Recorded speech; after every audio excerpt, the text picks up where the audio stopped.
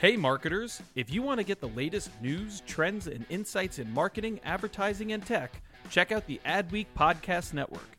Learn from leading voices across media and marketing with original shows like Yeah, That's Probably an Ad, Marketing Vanguard, and Tech Magic with Kathy Hackle. Start listening now by searching Adweek wherever you listen to podcasts.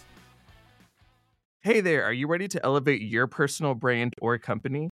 Meet Viral Growth, your one-stop shop for video content and audience building. Imagine growing your brand organically on social media without the hassle of editing videos for hours. With Viral Growth, it's a breeze. They handle the brainstorming, scripting, and editing while you simply just hit record. And don't worry about your niche. They cater to everyone, from business and marketing to health and wellness.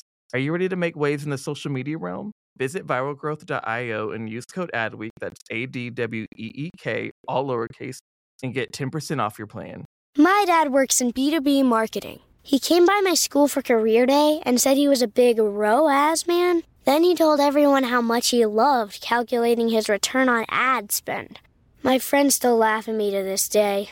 Not everyone gets B2B, but with LinkedIn, you'll be able to reach people who do. Get a $100 credit on your next ad campaign. Go to linkedin.com/generate to claim your credit. That's linkedin.com/generate. Terms and conditions apply. LinkedIn, the place to be, to be.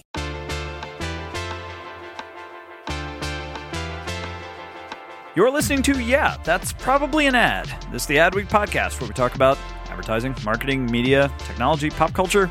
So in the end, everything's an ad. I'm David Greiner. I'm an editor with adweek.com. And with me, as he is each week, is Tim Nutt, our creative editor. Tim, good to have you back. Thanks for having me. And we've got two. Are you both first-timers? We are. Yep. Awesome. Two first-time guests. I can't believe it's taken us so long to get you guys on. Jameson Fleming, a web editor on adweek.com. Jameson, welcome to the podcast. Thank you for having me. And Yulia Kim, what do we call you? A production artist, but an all things art guru, animation GIF expert, among many other things. Welcome to the podcast. Wow. Thank you. That was the best introduction I've ever received. It's going to be a really long LinkedIn title for you to put. Well, we have both of you on here because you worked very heavily on our Graduate's Guide to Marketing and Media, which is an annual package we put together on Adweek for the recent graduates, for the upcoming graduates, for people looking to switch careers, little of everything. And we will be talking about that quite a bit later in the show. We've also got a bunch of other things. Tim's going to walk us through the ads worth watching, as he does every week. And we're going to talk about some really fun stuff coming out of Airbnb from overseas, which has had some really cool stunts. And they've got a new one that is definitely worth talking about. Big shakeup at Ford as they kind of chart a new future for the automaker, and lots more. But first, the news. All right, this is my favorite news headline we've had in quite a while. Sweden has listed itself on Airbnb. Not like they've joined Airbnb, the entire country. They've put the whole country on Airbnb. You see, in Sweden, we have this thing called freedom to roam. It's a right protected by the law that allows me to sleep and eat and walk pretty much wherever I want. Now you can too, because we listed the entire country on Airbnb. Welcome to my home. Welcome to Sweden. All right, so walk me through this, Tim. What does that mean? Well, so as you know, Sweden is the country with the best tourism marketing in the world. This has been true for years and years. If you think back to 2012, there was the campaign called Curators of Sweden, which won a Cyber Grand Prix over at Cannes. It was created by the agency Volontaire, who came up with this idea of giving @Sweden, the official Twitter handle of Sweden. They give it once a week. They change it over to random citizens. You can sign up to be the voice of Sweden for a week, and they basically don't vet these people at all. They just say, go ahead and do what you want to do. Just don't be too obscene about it. And it was, really risky, but very much in step with this, the idea of transparency, which is really what, people want in tourism marketing. They want to know what they're going to get.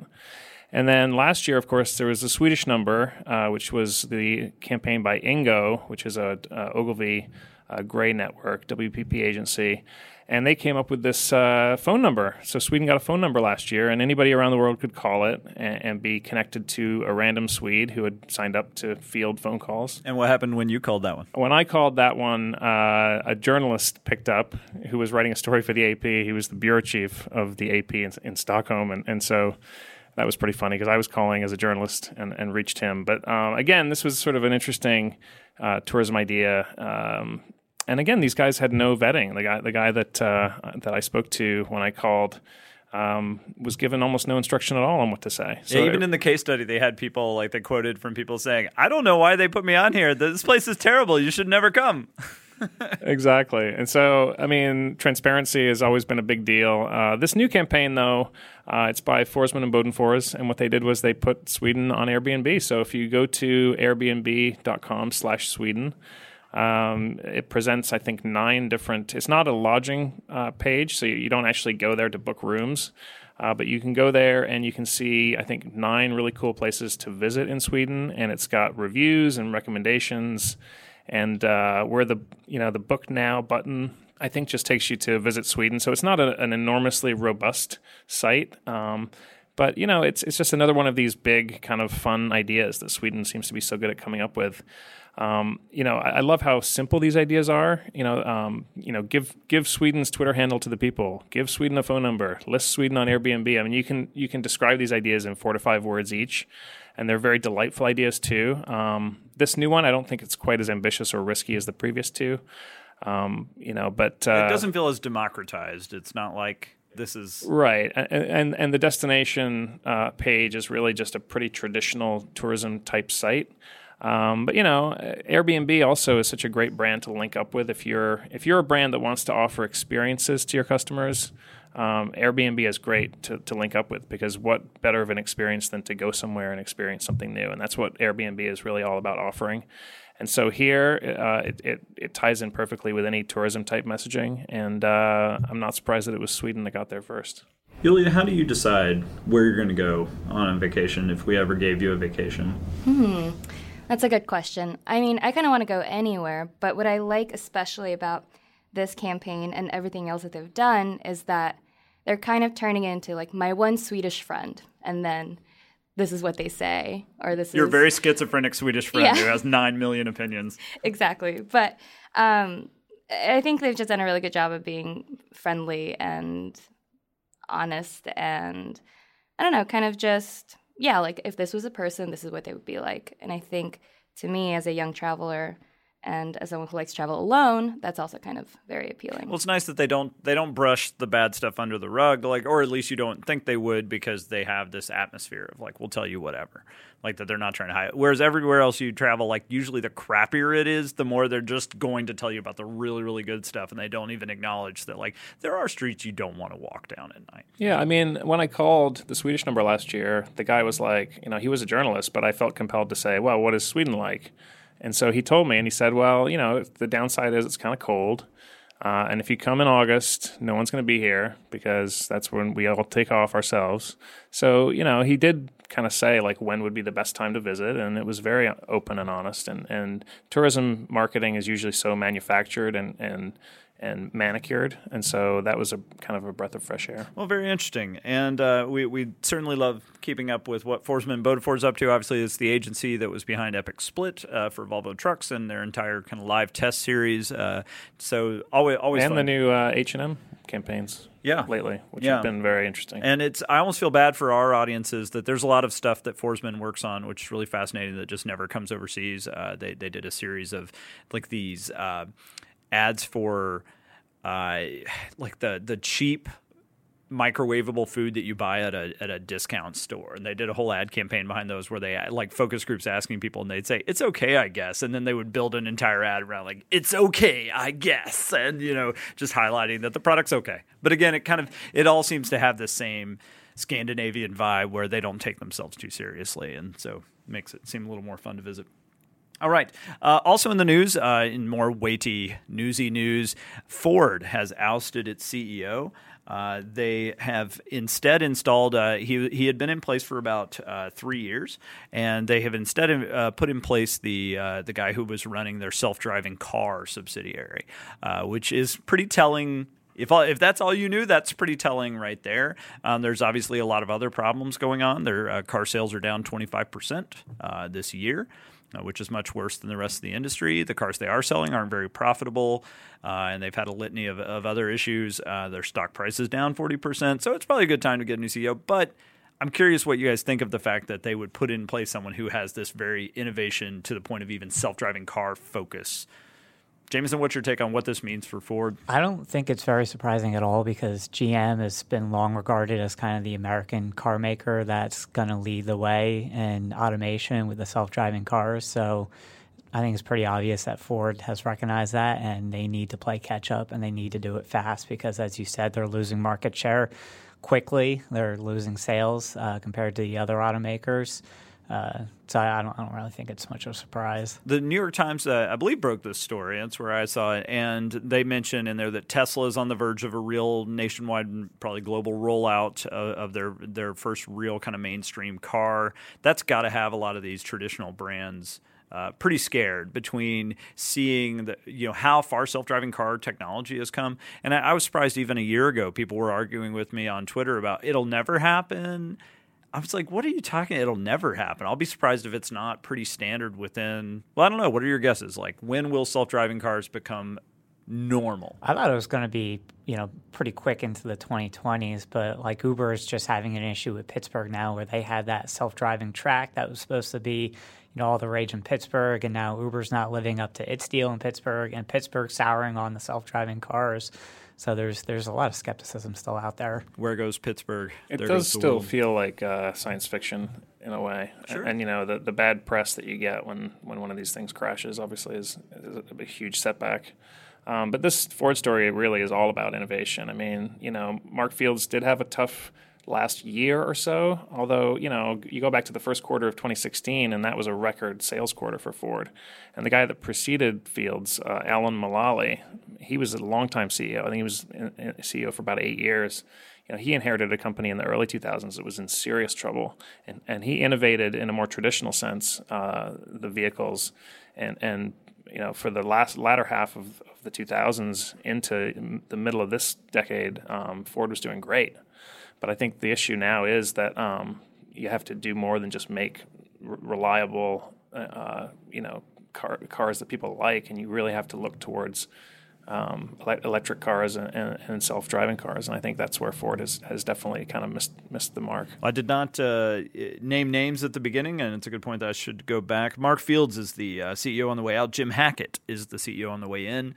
And you're right, since Mulally was definitely more of a name, kind of an iconic CEO, I have to admit I couldn't have even told you who the CEO of Ford was in recent years.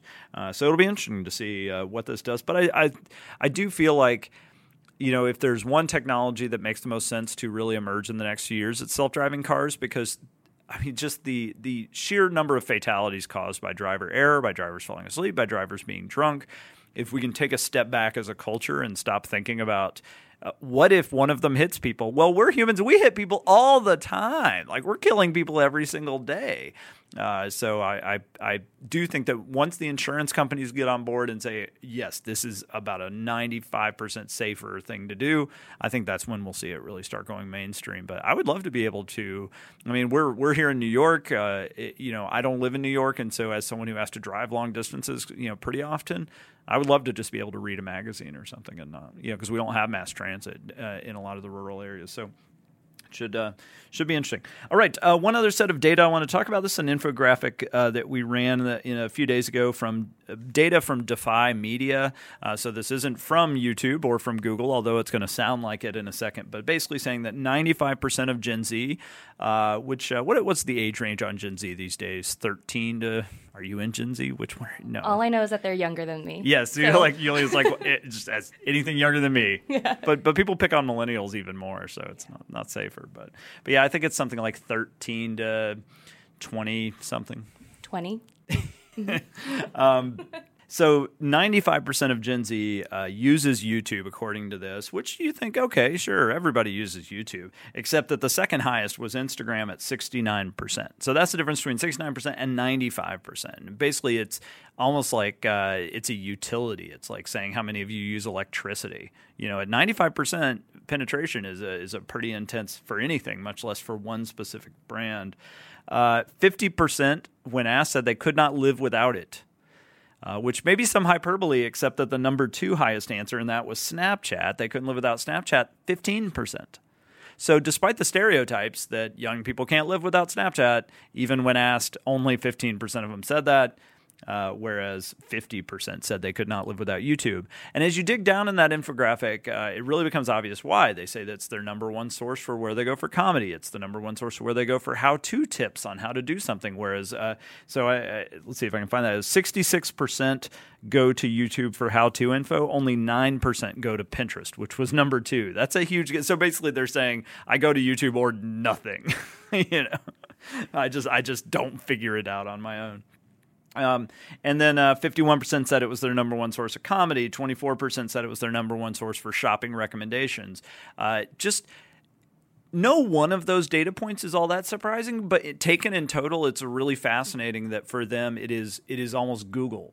Like that this is a generation that having YouTube is just having access to learn or do just about anything. I don't know, was there anything surprising in there for you guys? To me, the fact that 37% actually knew what Google Plus was and use it was shocking. I feel like the Gen Z just misread that as 37% know what Google is, plus all the different facets that Google has, like Google Docs and or maybe it's 3.7%. Maybe there's just that to me was by far the most shocking. Yeah, I noticed a few Google Plus mentions in there, and I kind of wondered the same thing. It's like, does a 16-year-old even going to recognize the name Google Plus? Like throw out this survey. Yeah, like they were 7 years old when Google Plus came out. How could they possibly know what it is? All right. Well, we are going to dive into my favorite part of the show each week, which is where Tim recaps the ads. Actually, we're taking the time to go back and watch on purpose. We call these ads worth watching.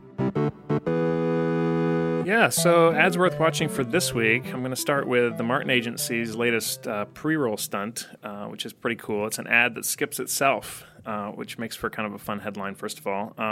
So as everybody knows, Martin Agency... It's like the self-driving car of ads. It is, exactly. They're innovating. Martin Agency, as we know, does such great pre-roll campaigns, mostly out of the Richmond office for Geico.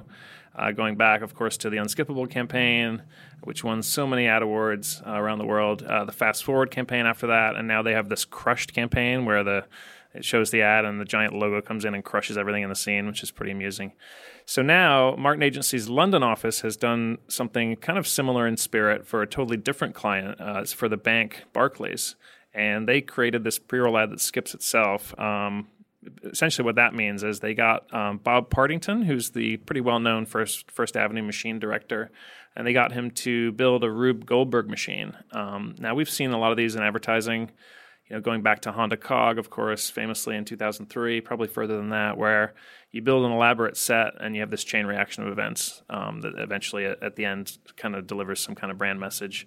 So in this ad, Bob created a machine. A guy presses a button. This machine gets set into motion. There's a lot of moving parts to it, a lot of different props, all of which somehow reference Barclays' business. So there's like there's like a bunch of tires representing their automotive business. There's a bunch of clothes hanging on a line representing their retail business or fashion business.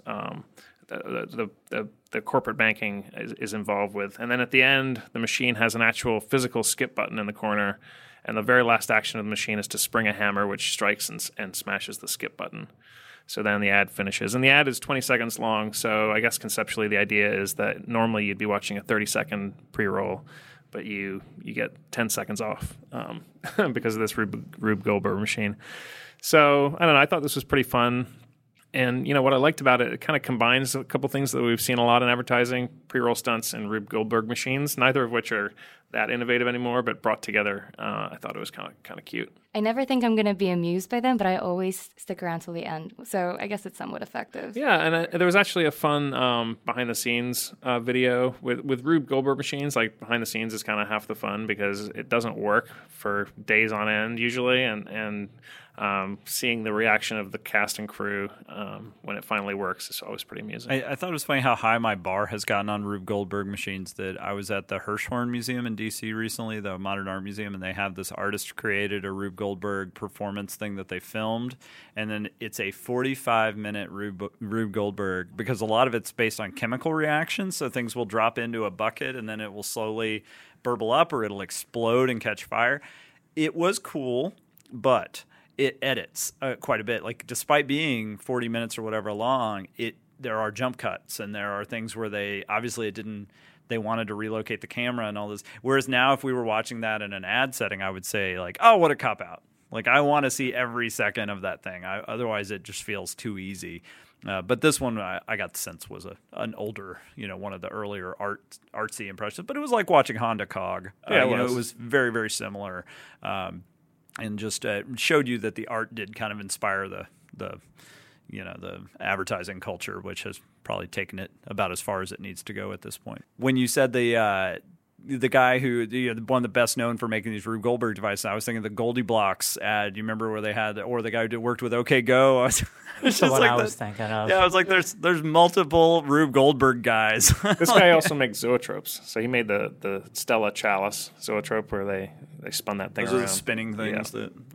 It's pretty cool. First Ave Machine is all about building, stuff and then filming it versus CGI or anything like that. Well, what else do you have for us this week? Well, the other campaign I wanted to mention is the new Axe campaign out of 72 and Sunny. It's called Is It Okay for Guys? So as everybody knows, Axe has a bit of a history, a notorious history in advertising. They used to be the poster child for very stereotypical depictions of men in particular. This is a brand that's been knocked over the years for being sexist towards women, but actually it had an even narrower, more stereotypical view of men in many ways. And what men want. And, invariably in the old ads, masculinity was just simply the pursuit of women, and that was the end of it.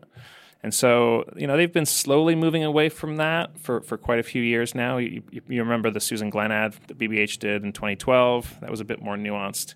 And they've been slowly moving in this direction. But early last year, 72 and Sunny, which is the brand's current agency, really changed everything with this Find Your Magic positioning.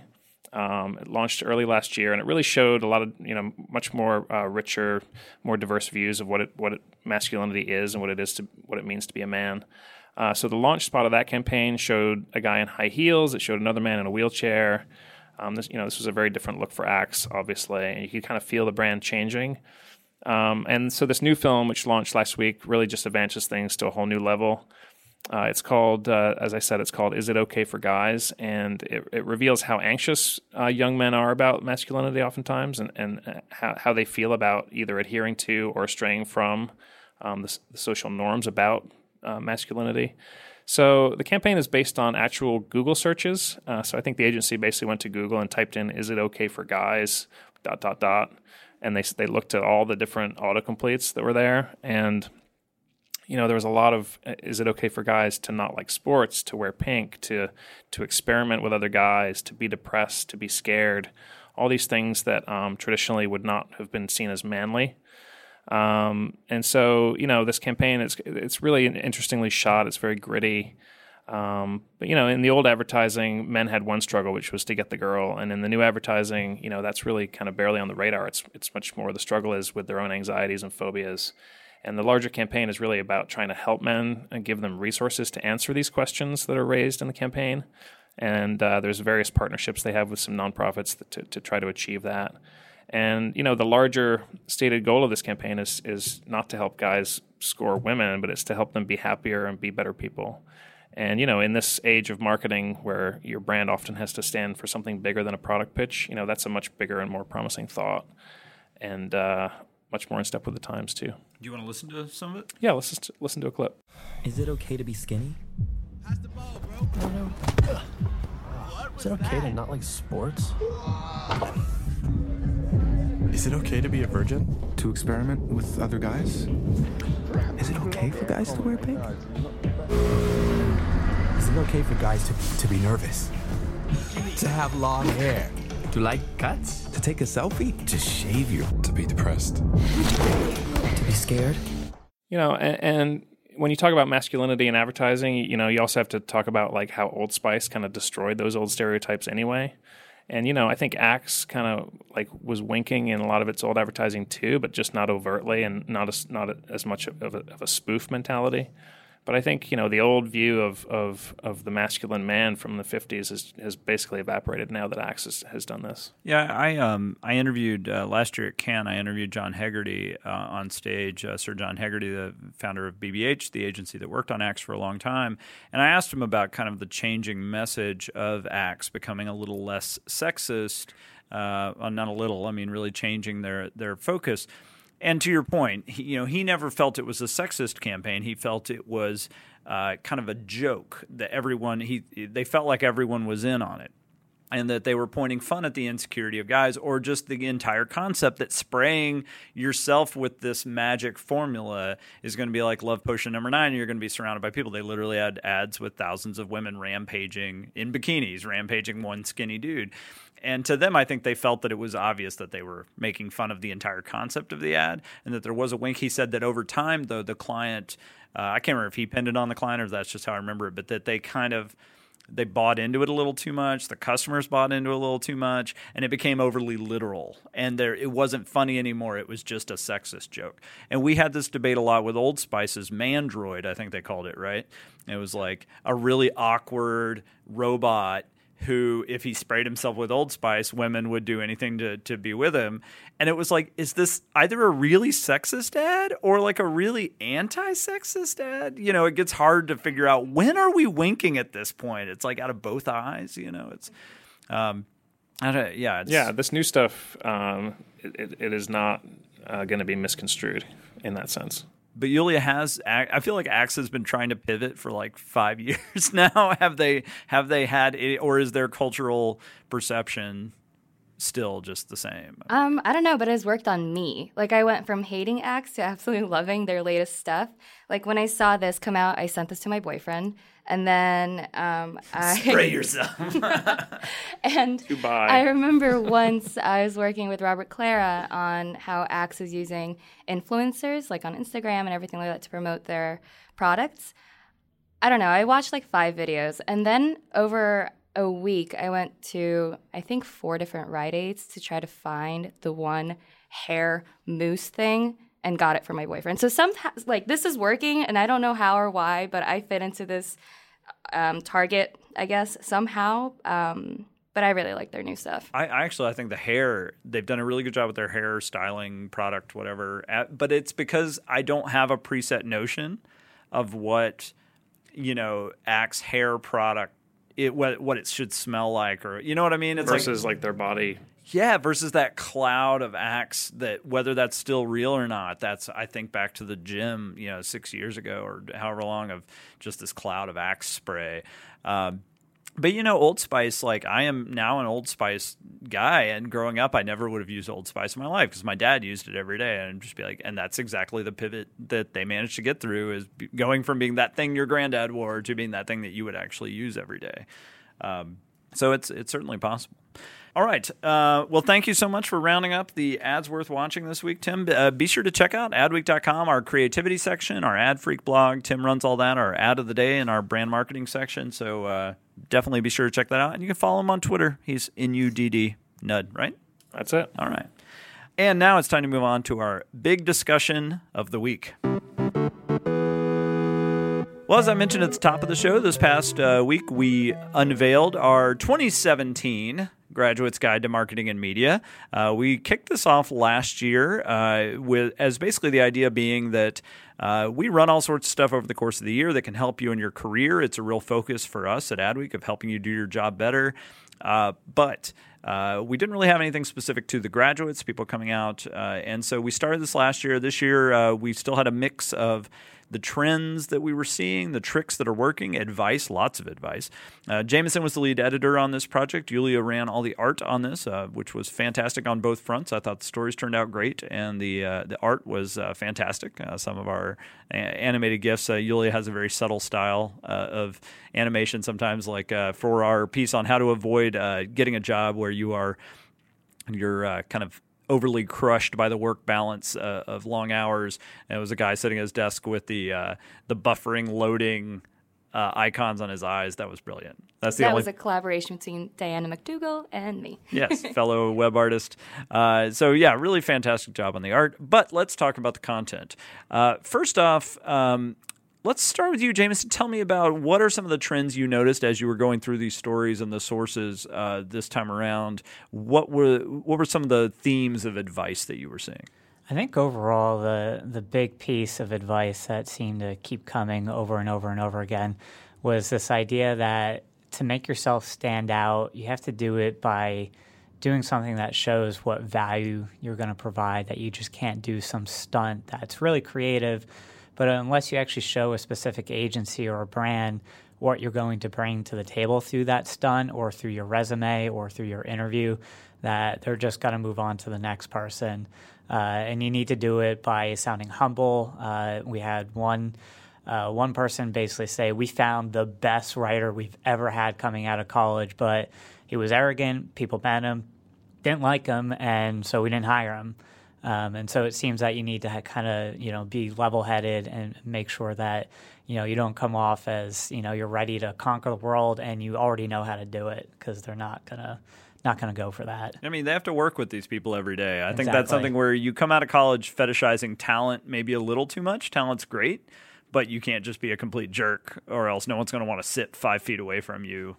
And I think recruiters more, it's a really good point, because I will say I've heard recruiters mention more about teamwork in the last few years than I've ever heard them before, because I do think they're noticing how much a difference it makes when everyone just gets along. And, it's like you still want diversity. You don't want a big homogenous group, but at the same time, they need to be able to move in the same direction. What are some other themes you noticed? Overall, I mean, we got a lot of just great stories this year. I feel like last year we just gave you a ton of tips and advice, but this year we're kind of able to paint more of a picture to give inspiration of what to do in your job hunt.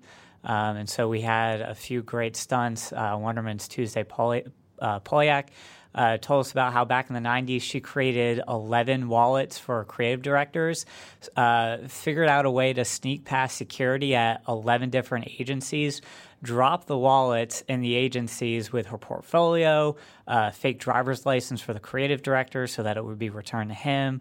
Some of her bigger work were like the dollar bills, where the pictures of your family would go. It was her smaller work. And so she caught the attention of 11 creative directors, and every single one of them called her back, and half of them offered her jobs. And so she was able to basically show everything of who she was in a simple little wallet, instead of sending a book out to every single agency that she wanted to work for. Yeah, Tim, do you have any favorites like that of stories you've heard over the years of how these advertising folks got their jobs? Well, I really like that one, first of all. Yeah, that one's pretty great. We've seen a few of these over the years. Most recently there was the students at Droga5 wanting to intern at Droga5. We talked about this on the podcast a couple weeks ago, where they basically Twitter stalked someone and started making videos around the creative recruiter over at Droga's based on her Twitter feed. So, you do see these kind of stunts a fair amount. I think Jameson's right. I think sometimes, they can be pretty empty and hollow as gimmicks. But if you kind of reveal, a flash of creativity in there where the agency can say, wow, that was actually a pretty unique bit of thinking, I think then you do separate yourself from the pack there. So, Julia, tell me, you obviously know a few more people of recent graduate age than I do these days. What kind of world are they coming into? What are they scared about? What are they excited about? How is it different even from when you graduated? I think there's just a lot of pressure to be the most creative person as soon as you graduate, to have the most ready portfolio, to be like a very self-actualized 20-something-year-old. And I think that's kind of asking a lot. But I And so, yeah, from the conversations I've had with friends who've just graduated, their biggest worry is kind of like, I'm not actually a complete human being, but how do I present myself as one? And I think even like reading the stories from our guide, like the Wieden-Kennedy piece of what they're looking for, I think it was kind of asking for that too. Like, we want you to be passionate about something. And while it's good, I think there's also, I don't know, you're 21, 22, you just graduated. It's kind of hard to find something you're so passionate about and genuine, which is why I think a lot of stunts come off as empty, because they're reaching the wow factor, because that's what we're hearing. Like, we want you to be the most brilliant creative person. But I think the more difficult part is kind of finding the time to find your own creative voice and then, unleashing it somehow. I think, I can't remember if I've told the story on the podcast. I don't think so. How I got my agency job. Have I ever told you the story, Julia? Actually, I think I know how you got the Adweek job, and it was... Yeah, well, Tim Nudd recruited me. Yeah, thanks for that. That was 10 years ago, almost exactly. But no, my agency job, I was going into advertising with absolutely no advertising background whatsoever. I had been a journalism major. I'd worked at newspapers. And so a lot of advertising people were like, well, you've got to do an internship and you've got to do this and you've got to do this. And I decided, this is advice I always give people, is lean into your weakness. Like sometimes, like if you lean into it hard enough, it comes back around into the strength category. And so a lot of, I think we tend to just get distracted by thinking of things as our worst features or our worst pet peeves. And so for me, I just decided, well, I'm going to focus on the fact that I don't have any experience. And so I wrote, my cover letter was a memo dated 1 year in the future. And it was a memo to the creative director I was applying to. And I basically just said, it's funny looking back when you took a chance on someone who had zero advertising experience a year ago, but look at all that we've accomplished in the year since then. And then I came up with a bunch of fake campaigns for their real clients, and they were all really funny and somewhat obscene. And then when he called me, he was just like, you are a weird dude, but we want you to come in and interview. And I got the job and I worked there for 8 years. So, I think it is one where sometimes you just kind of have to embrace the fact that you are completely unprepared for something, but do it in a way that shows that you'll still have utility, that you'll still be useful. How did you get this job? I think I just called you. Yeah, it was. It's not a really good story, I don't think. I got really lucky. And I remember you called me during my finals week, and I had no clue who it was, but it was from Birmingham, Alabama. And I was studying for 3 different finals. And I was like, who the hell is calling me right now? 205 number. Wow. And it was in the journalism library. It was super quiet, but I was like, okay, I'll just take this call. And I don't think I'm a very angry person, but you really caught me at a moment when I think I was just so swamped. And I picked up and I kind of sounded angry. I was like, hello. Yes, this is what I remember. And that is not me. And so, but it went really well. And I think it was because of just a mutual acquaintance. A mutual acquaintance, much, yeah. But also the way that you just happened to drop your business card. And I don't know. It was very, oh my God, yeah. That's right. I had dropped except it legitimately happened. I dropped a business card. Actually, I think I'd given it to someone and they didn't care and they dropped it. But then someone else came up to me and said, is this your card? And then she ended up referring me to Julia. So yeah, it is funny how all those weird happenstances can come in. Well, I wanted to, now that we've had all these great how did you get this job, Tim? You've been here for 64 years. I was writing for an oil and gas newsletter out of college. And, so it's an obvious progression. And I worked there for a couple of years, and I was like, I'm not passionate about this at all. No, I mean, I was always drawn to creativity. So I called up Adweek, and I was like, do you have any copy editing jobs? And they were like, yeah, you can come in and interview. That's how it worked in the pre-millennial economy. You could just call up and ask for a job, and they'd be like, how many do you want? Yeah, no, this was when Adweek was 120 pages a week, and they needed all the help they could get. Lord. Yeah. This was 98 or so. Journalism pre-2000. Yeah. Yeah, well, and then I got started with Adweek because I was a frequent commenter 10 years ago, which corrupted journalist was your handle. My fake username, because I was afraid to use my real name on because I didn't know if my new bosses would be cool with that. But yeah, that was when you just never know. 10 years ago, I guess, being a commenter was a good thing. I did want to talk about a few of the other ones. We've talked a lot about the stunts, but one story that we ran that I think all of us internally were kind of fascinated by is this idea of becoming a nomad.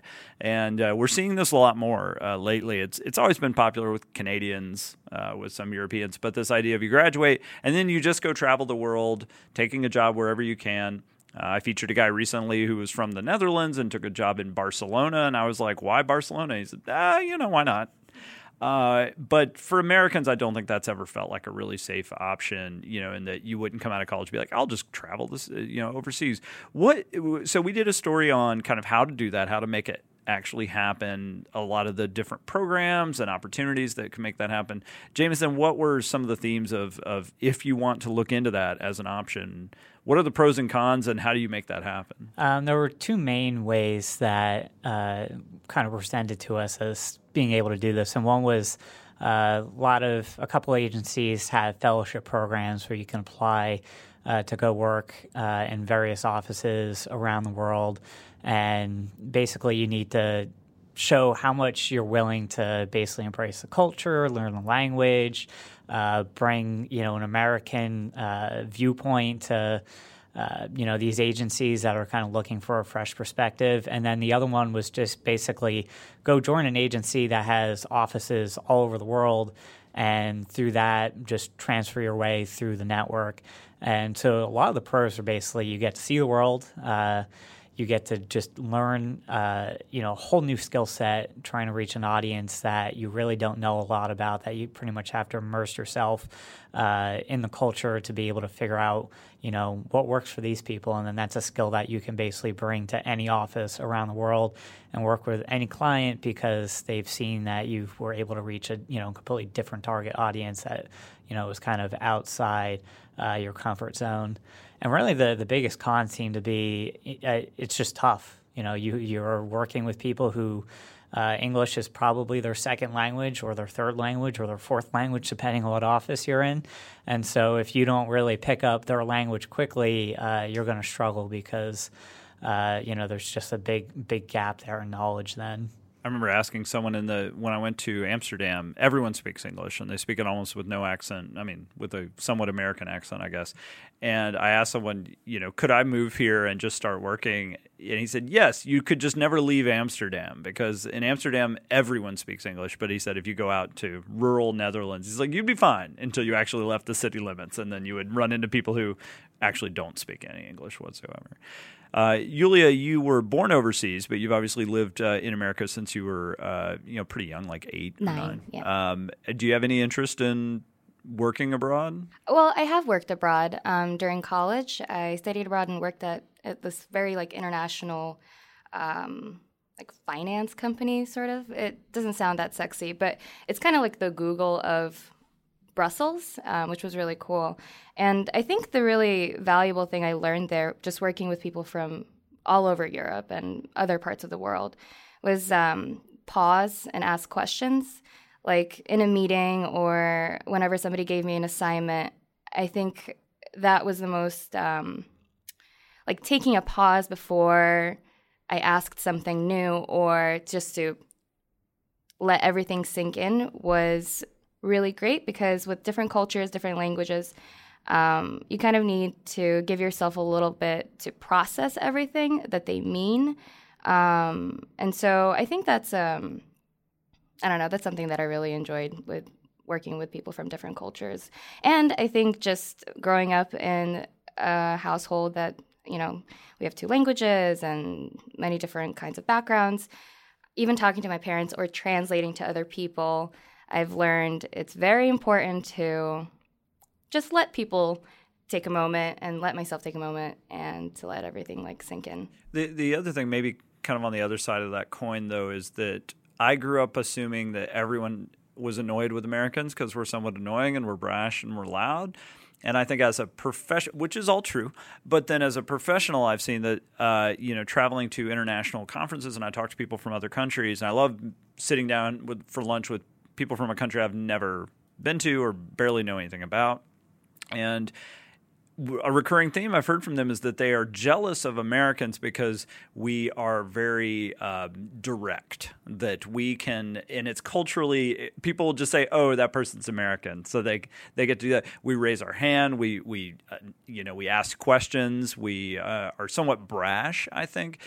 And again, I always took that as a negative, that people would find us annoying. But I've had several people mention to me, it's like, oh no, I was raised in school, don't speak unless spoken to, don't raise your hand. Discipline is the most important thing, not personal, knowledge or accomplishment.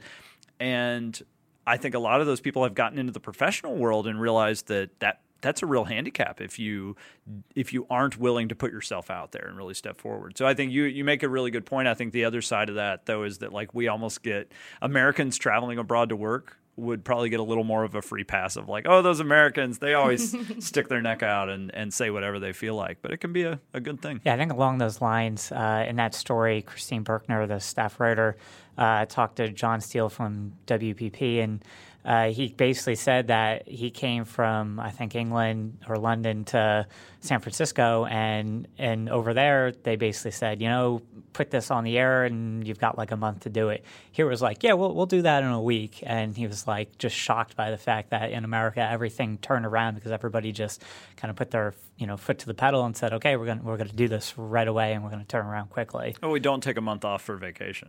That's true. Gonna help.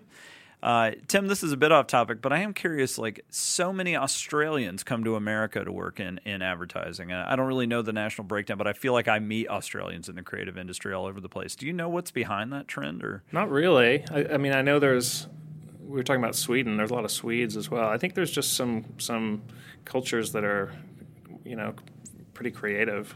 I don't know if it's in the water or what it is, but yeah, certainly a lot of Aussies here. I think the market in Australia is a lot smaller too. So if you're a talented Australian, I mean, there's a reason David Droga left Australia, right? Yeah, I feel like there's a dry sense of humor goes a long way. I think that's why British creatives, Australian creatives, Scandinavians have some not just dry, straight up dark sense of humor. Yeah, and I think all of those things work in advertising really well, just about everywhere. Even in completely different cultures. But it is something I've noticed. Or I'm just like a lot of young. I ran into an Australian guy at Cannes last year, and we had been talking for 15 minutes before I noticed he was holding a gold lion. You know what? This is like running into someone and realizing they're holding an Oscar, like while you're talking, because I mean they hadn't. You get handed your trophy and you don't get to like walk home yet. So he just went straight to the bar, and I said, "Oh wow, congratulations! That must be a big deal." He said, "Well, it lets me keep my visa a little longer because you can argue that I have an exceptional talent." But he said, "I've just been staying in America for years on this kind of." And you talk about dark. I mean, you can't really imagine Dumb Ways to Die coming out of another country.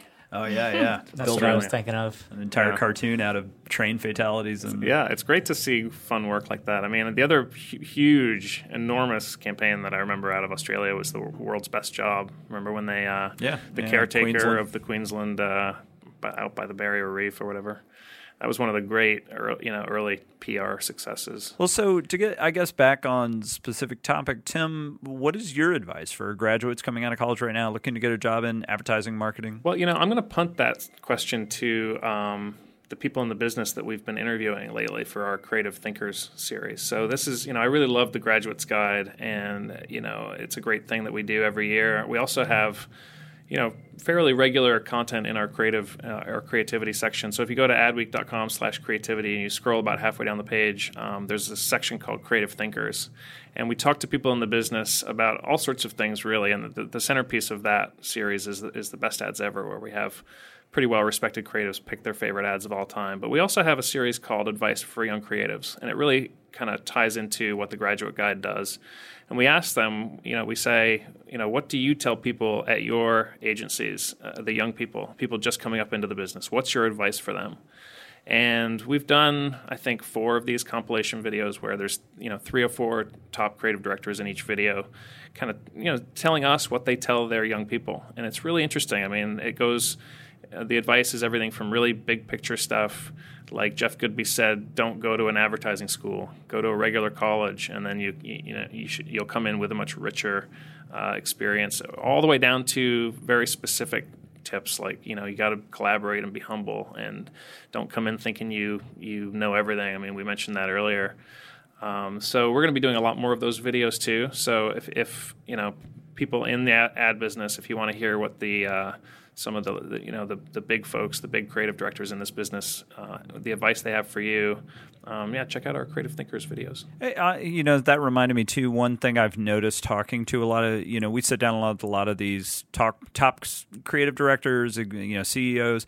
One thing I hear them complain about a lot with younger people coming into the industry, and I actually understand this, is that they don't have enough understanding and awareness and respect for the legends of the advertising industry, the iconic personalities, the Birnbaughs and the who else would you put in there? David Ogilvy or Leo Burnett, and it's not even just the people; it's what they represented and what they the lessons that you can learn from those folks. Yeah, and I 100% understand why young people coming in the industry do not see a lot of parallel between Ogilvy on advertising and what they actually do every day, and I would actually side with the younger folks on that one.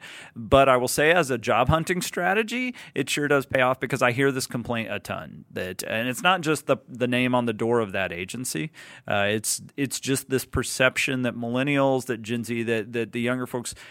I actually love this, because I don't think we should sit around worshiping our heroes from 30 years ago. I think we should be looking at what's working now, but at the same time, I get it. And to your point, I think it's about recognizing why David Ogilvy was important is because of the transition that advertising made under him. Why Bill Birnbaugh is important. He changed kind of the entire tone and vibe, atmosphere of advertising. Those people are important, but I guess most importantly for this conversation, they give you a nice little leg up when you're interviewing. If you can be 22 years old and cite some of those people, or quote from Ogilvy on advertising when you're not applying at Ogilvy, probably do pretty good. Yeah, and the other thing I hear a lot is, to be good at advertising, immerse yourself in everything but advertising.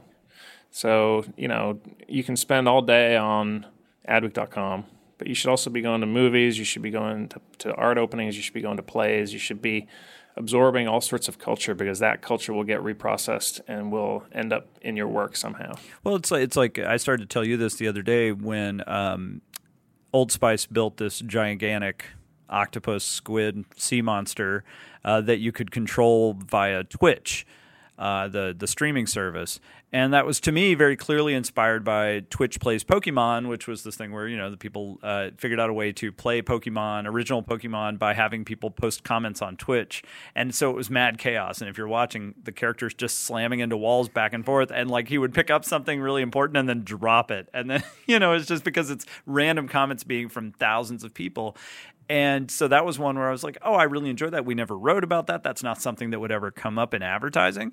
But then sure enough, here's a campaign from one of the top agencies. It was Wieden, I assume, right? So Wieden and Kennedy creates this campaign for Old Spice. And I was like, I guarantee you someone cited Twitch Plays Pokemon, this bizarre, cultural thing. And so I think that's true. It's just immersing yourself, going to art museums, but paying attention to the Reddit dregs as well.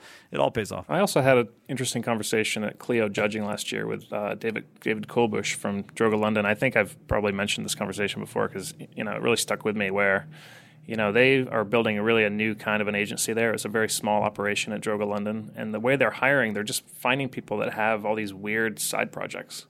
And they're saying, if you have a weird, cool, interesting side project, you're probably a really cool, interesting person who will bring that energy somehow to brands.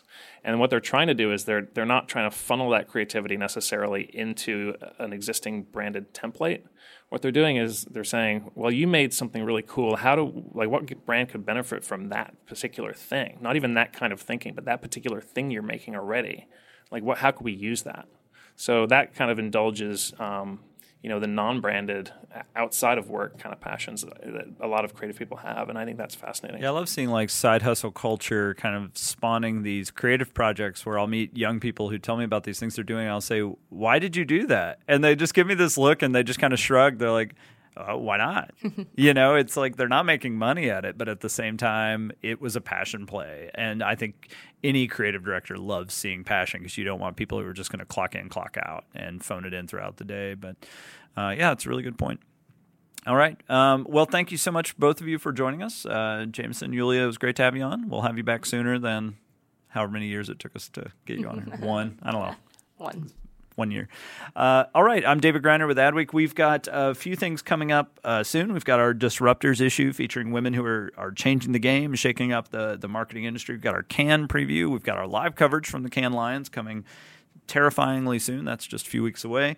And we'll have our Creative 100, which is our annual list of the most creative professionals in America. That's going to be in our Cannes preview issue as well. And Chicago City Spotlight. We have so much stuff coming up in the next few weeks. So definitely keep a close eye on adweek.com for that, and keep an ear on this podcast as well. Don't forget, you can drop us a note at podcast@adweek.com. That's podcast@adweek.com. And we love hearing from you. Our theme music is by Home. This week's episode was produced by Christina Monlos. Please take a moment, if you haven't already, to leave us a review on iTunes, Google Play, Stitcher, wherever you get your podcasts. Those reviews mean a lot to us, and they help new audiences discover the podcast. Thank you so much, and we will talk to you next week.